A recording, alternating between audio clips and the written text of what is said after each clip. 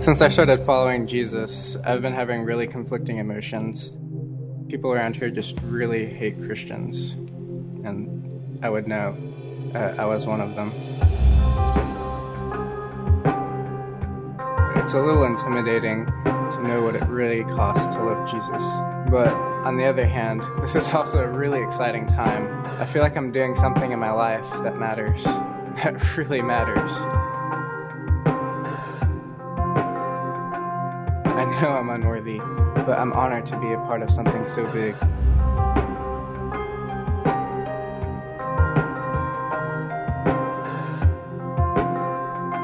I'm Philip, and I am the church.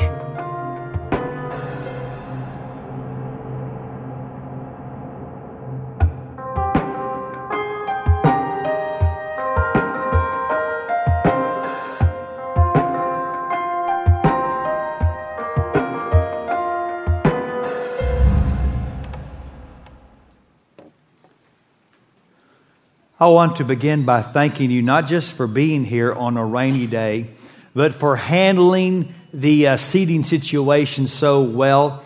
I know a lot of you are sitting in cramped places and tight places. A lot of you are in the overflow room. I have some good news. We think we're within a month of being back in our auditorium. And I'm thrilled for many reasons, because it just pains me to see people who want to come and worship here have trouble finding a place to sit. And yet I've got to admit, I hope that's going to be a problem again in the near future when we move back into the auditorium. But thank you for having a great spirit. Now, speaking of a great spirit, listen to this. I've sure gotten old. I've had 2 bypass surgeries. Also a hip replacement. Later, new knees. I fought prostate cancer and diabetes. I'm half blind. Can't hear anything quieter than a jet engine. I take dozens of medications that make me dizzy, winded, and subject to blackouts. I have bouts with dementia. I have poor circulation and barely feel my hands and feet anymore. I can't remember if I'm 85 or 92, but thank the Lord, I still have my driver's license. How many of you were behind that guy last week? And I like that guy because I like people who focus on what they can do instead of what they can't do. And I like churches like that as well. And I think Jesus does too. Which brings us to the church in the city of Philadelphia. We're in this series titled 7.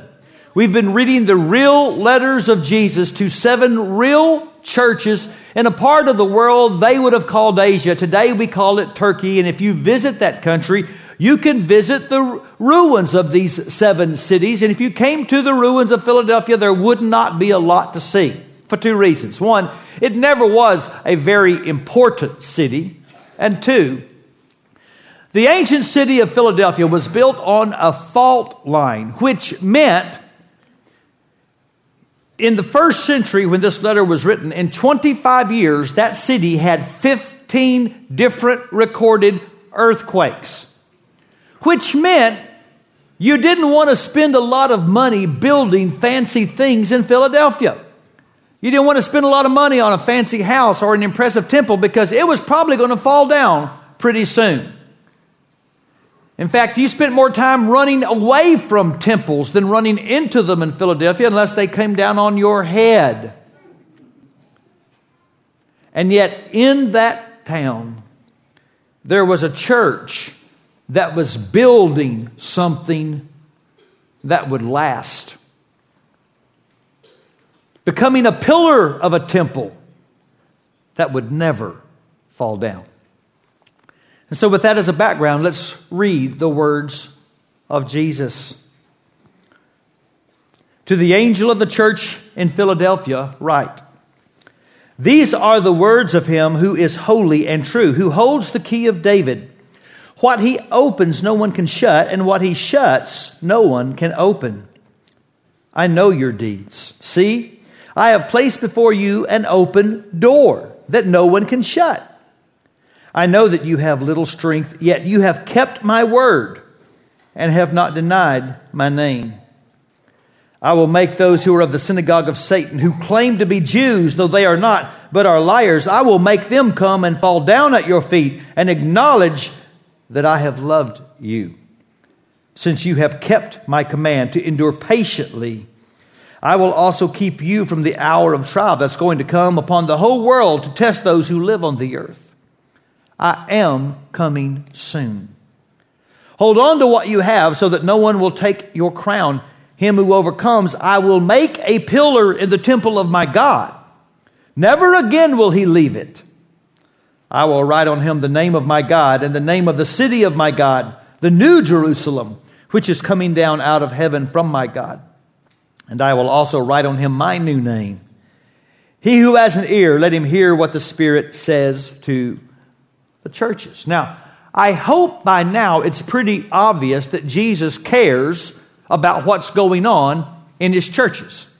We've seen this same phrase almost every letter. I know your deeds. Jesus walks among his churches and keeps up with what they're up to. Now, that's important because I find today a spirit of many people that have a lower view of the church than Jesus did. You hear a lot of people say things like, well, I'm into Jesus, I'm very spiritual, but I don't want anything to do with the church. We want to go straight from the perfect Christ in chapter 1 of Revelation all the way to perfect heaven in chapter 4 of Revelation and forget chapter 2 and 3, which admitted is a story of a very imperfect church, but Jesus doesn't skip chapter 2 and 3. Jesus cares about those churches. Jesus walks among those churches, and I would suggest, because they belong to him, you need to be very careful dissing what Jesus cares about. How can you say that you love the head but you hate his body? Guys, try that at home today. Say to your wife, honey, I love your face, I can't stand the rest of you. And see how far you get. See, Jesus cares about the church for this reason. The church is the key to Christ's mission. Through the church, with all of her flaws, Jesus is building something that will last. He asked his disciples, who do you say I am? Peter said, you're the Christ, the Son of the living God. And in Matthew 16:18, Jesus said, now upon this rock I will build my church, and all the powers of hell will not conquer it. Jesus says, I'm going to build something that will last. I am going to build something that is going to challenge the illegitimate dominion of my enemy and reestablish my sovereignty on the earth that I created in the first place. Satan loves to promote the irrelevancy of the church because he knows what Jesus is doing through her. And so, for example, last weekend, several of us were visiting some churches doing some great stuff out west. And we went to Las Vegas. I've never been to Las Vegas. They call it Sin City. We didn't go to the Strip. We went to a church that last year baptized over 1,000 people. And let me tell you their attitude. You see it in one of their windows. And I took a picture. What happens in Vegas can change the world. Wherever the church is, at the very gates of hell, it is a threat to the enemy. And I hope this series is helping you see the church from heaven's perspective. In Ephesians chapter 3 and in verse 10, Paul says, God's purpose was that through the church, all the rulers and the powers, he means the good ones and the bad ones, in the heavenly world will know God's wisdom, which has so many forms. Do you understand that through the imperfect church, God is giving a lesson to spiritual beings of his wisdom? Because the church, our church, with all its flaws, with all our flaws, is building up the reputation of God, even when the church has no reputation of her own. Boy, the church in Philadelphia did not. Now, there were some famous churches back then. The church in Ephesus was famous. If they had a church growth workshop, you would have gone to it. Jesus said the church in Sardis has a reputation, although he said you're dead. You just don't know it yet. But nobody ever talked about the church in Philadelphia. And Jesus said, I know that you have little strength, but you have kept my word, and you have not denied my name. And he means the name Jesus. You didn't play tricky games when people asked, do you believe in God? You didn't act ambiguous. You said, I believe in Jesus, who is the Son of God. And it cost them. They were kicked out of families, the marketplace, the synagogue. Jesus says those Jews there that think they're Jews and don't act like it, they're making trouble for you, aren't they? Everywhere you go, people are closing doors to you. But Jesus says, I want to tell you something. I got a key. And I'm going to open a door for you that nobody can shut. All he found in that little church was faithfulness.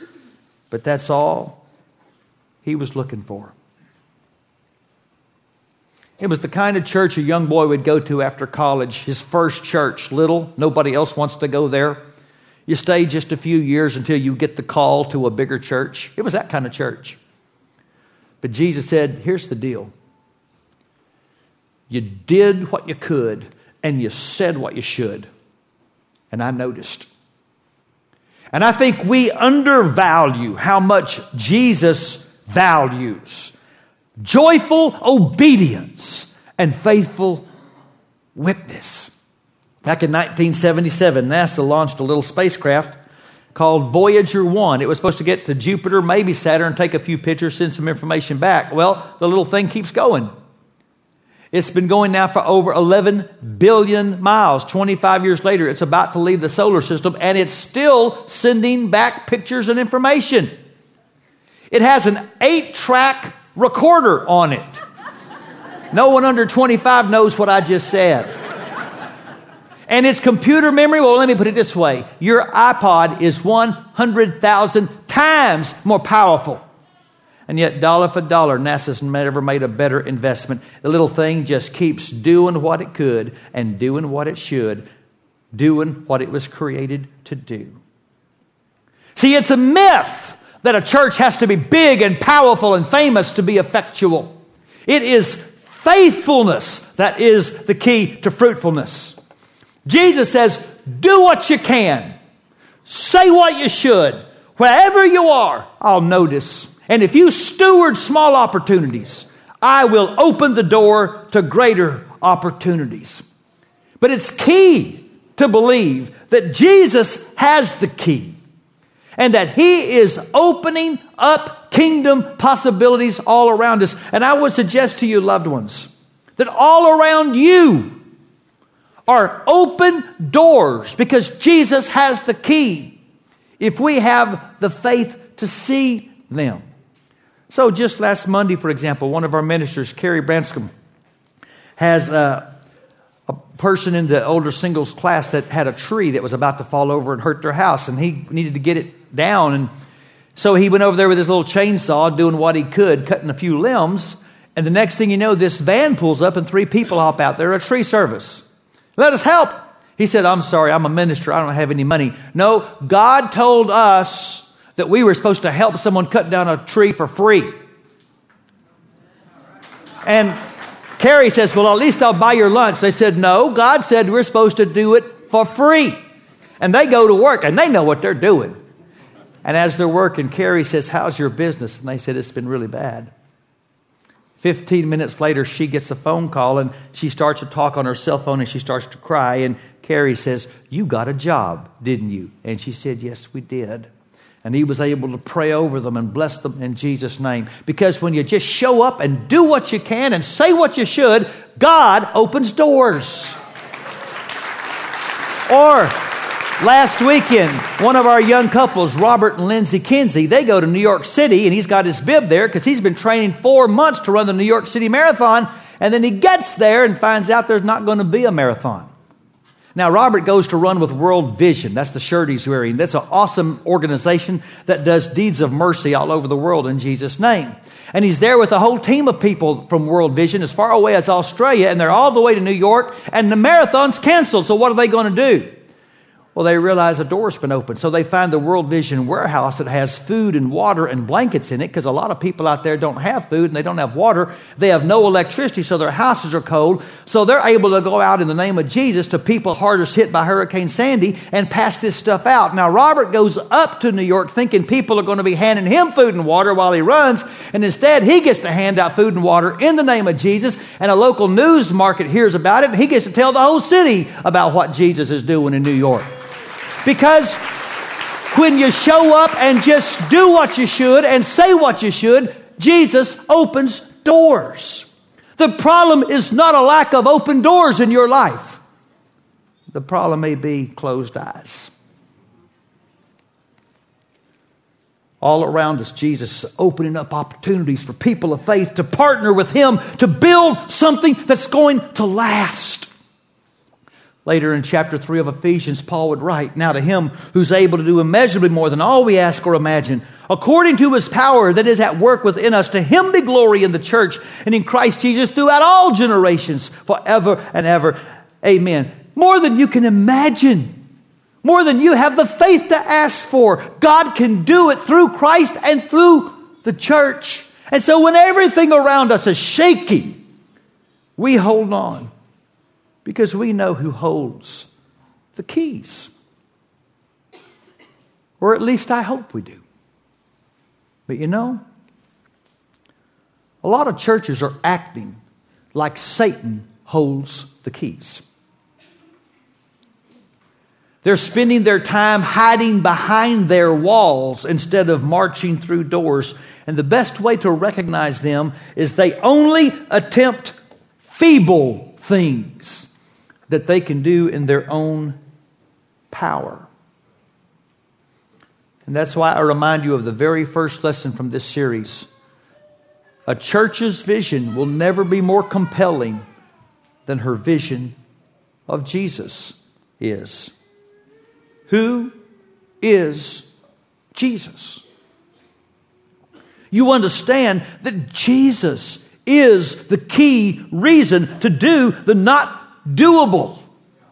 That doors are open not because we're so smart, because we have so many resources, because we've made such great plans, but doors are open because Jesus has the keys and Satan doesn't anymore. And so, for example, when Paul comes back from his first missionary journey, it says Acts 14:27, on arriving there, they gathered the church together. They reported all that God had done through them and how He had opened the door of faith to the Gentiles. Now, Paul is always seeing open doors, even when other people could not see them. Because Paul understood that an open door doesn't necessarily mean an easy path. He wrote to the Corinthians in chapter 16. He's in Ephesus and he explains why he's going to stay. There's a wide open door for a great work here, although many oppose me. You see that? What seems like a contradiction, but not to Paul. There must be an open door here because Satan's trying so hard to close it. Or in Colossians chapter 4, verse 3, he writes from prison and he says, "Pray for us too that God may open a door for our message, so that we may proclaim the mystery of Christ, for which I am in chains." He says, Satan's got me in chains. That must mean he's trying to keep me from going through a door. Help me see it. And he did see it. In fact, he would write later from that same prison to the Philippians, the whole Praetorian guards heard the gospel. Those were the guys that protected Caesar. And every single one of them heard the good news, because even in chains, Paul had faith to see an open door. Like Linus. Charlie Brown is on the pitching mound. Bases are loaded. Linus comes out to give him a pep talk. Charlie Brown says, "Linus, we're doomed." And Linus says, "No, Charlie Brown, we're simply surrounded by insurmountable opportunities." Listen, if you can go through the door on your own without any faith, then that's not a door Jesus opened. Because you do understand that the faith that makes sense in the end is the kind of faith that made no sense at the time. It made no sense for a 100-year-old man to try to get a 90-year-old woman pregnant. It made no sense for a teenage boy with a slingshot to take on a giant. It made no sense for a prophet on a mountain to call down fire or for a fisherman to get out of a boat and try to walk on water. The faith that makes sense in the end is the kind of faith that made no sense at the time.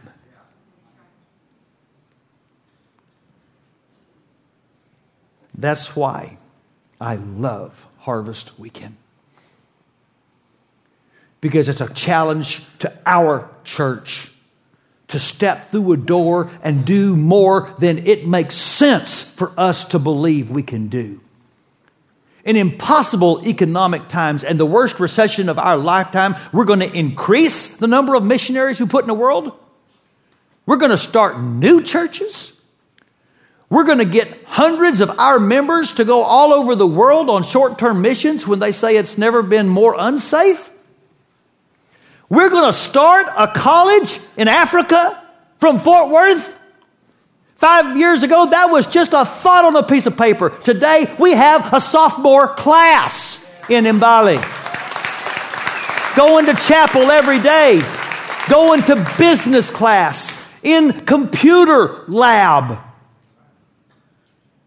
And there's so much more that needs to be done. And I'll tell you right now, the only way it'll get done is if God shows up. But I'm going to march through the door. I believe churches should do more than they're able to do. Because they think key thoughts. Because their vision of Jesus is so compelling. Their vision of what can happen is as well. And speaking of that vision of Jesus, look again at chapter 1, verse 18. I'm the living one. I died, but look, I'm alive forever and ever. And I hold the keys of death and the grave. Jesus does.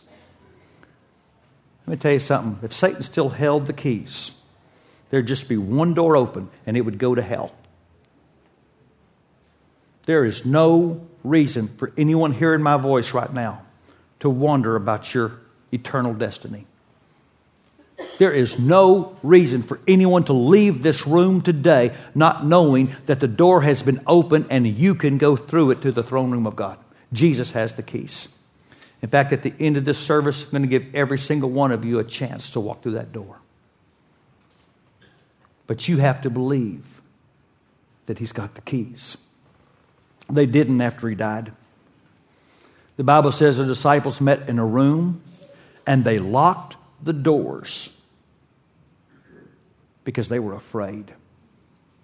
But you turn a few pages in the Bible and these same guys are standing before kings and before emperors and they're being thrown into prison and they're being beaten and they won't stop talking. They won't stop doing what they can. They won't stop saying what they should, and they're turning the world upside down. And what happened? Because the resurrected Christ showed up, and the resurrection is a key swapper. And the reason the door is open is because Christ is risen. And that's why we have a harvest weekend. That's why I ask you to give bigger and bolder and braver than you ever had before, because I'm asking you to be a part of building something that is going to last. I got a card in the mail recently from a little girl in our neighborhood that goes to the school that we sponsor nearby. Dear Pastor Atchley, thank you for my school supplies. I'm in 5th grade now, and you have bought my supplies since kindergarten. I really thank you a lot this year because my daddy lost his job in August. And I'm asking Jesus to bless you a lot for helping me. I love you, Pastor Atchley. And it just made me think, how many boys and girls and men and women around the world are praying that God would bless us so that we will keep going through the door. That's why we have an offering. It's our chance to build what will last. So pray with me, please. And so, Father, now in Jesus' name, I first thank you. Thank you that you're asking us to help you build a temple that will never come down, to erect pillars that will never be shaken, a house of God that no one will ever have to run out of. And you're asking us to help you build it. Thank you. Give us faith to see it being built here in Fort Worth and in New York City and Uganda and all over the world. It's getting built right now. Give us courage to want to be a part of it. And give us joy to know that we do something that matters. Thank you, God, for a chance to reestablish the sovereign reign of Jesus on the earth that He created, that has always belonged to Him. Open our eyes to see all the doors.